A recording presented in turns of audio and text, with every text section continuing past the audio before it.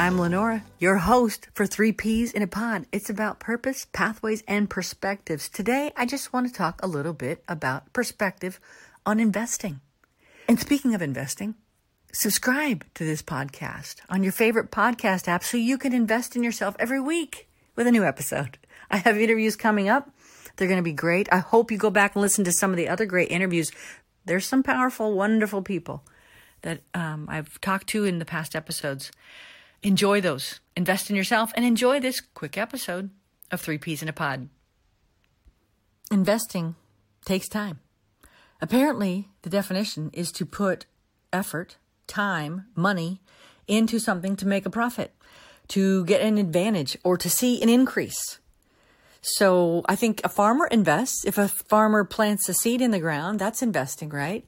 He's or she is putting it under the dirt, tilling the ground, doing whatever they do, and then having to have some patience, and then eventually they get some plants and some fruit. So farmers invest. Takes time. Another thing about investing, I looked it up. It's easier these days than ever to research and learn some things on the internet. It's also easier than ever to get distracted on the internet. But investing is to take care of unseen expenses, provide a buffer for things that may arise in the future. So it's long-term thinking, and we can invest in a lot of things. Humans are creative. I think I used to actually think, when I was younger, that you kind of had your lot in life, and however you started or whatever you saw or whatever was being seen out there in the world just happened, sort of just happened. Rich people were rich, poor people were poor, crazy people went crazy. Seriously, I thought that. And thank God I learned over time, you can change your vision. You can change your future. Now, I don't get to control everything, but I'm saying humans are creative. I think humans were created. And so because of that, we are incredibly creative. We can invest in ourselves. We can invest in all kinds of things. You can invest in your talent. People have natural aptitude, but if you invest in your talent, you keep practicing, learning, watching people that are already excellent at it, you can turn a talent into a skill. And skills are the things that tend to make money. Talent can come or go, but people that actually put in the discipline to build skills, you see that in sports all the time. You may have somebody with raw talent. I remember somebody in high school, and they were known to have a whole lot of raw talent. But they would skip practices because they just kind of figured they'd show up and be the star. And over time, they did not stay in the lead. Other people that were much more disciplined and invested themselves, invested their efforts, they became more skilled. And they were known to be faithful, and they got opportunity, and they continued to build and to win. And those disciplines, even if they didn't go on to play professional sports, those disciplines can pay off in a lot of other areas. So it can be a workforce skill. It can be about your own health.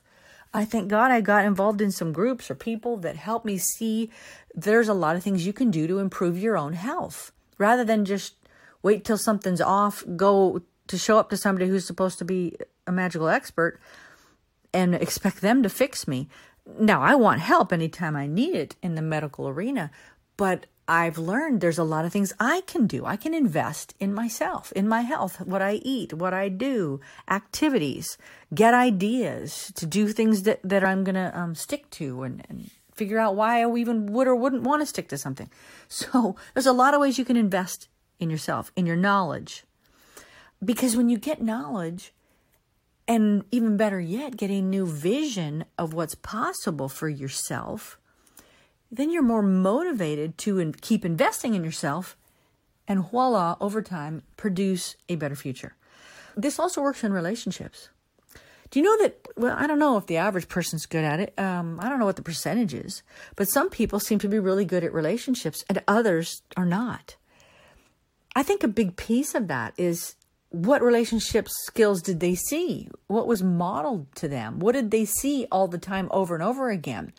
Because what you saw over and over becomes your vision, the imprint on your mind, and it becomes your expectation. And then humans are really good at reproducing whatever their expectation is, whatever their vision is. So if you don't like how your relationships are, or when I've needed to improve my relationships, I invest in myself. I invest obviously in the relationship, but I need to understand more. Why did I pop off like that? Or why did I make this choice? Or whatever the issue might be. And I can learn. I'm a reader, because they say leaders are readers. I need to keep reading then. But I'm telling you, you can invest in yourself.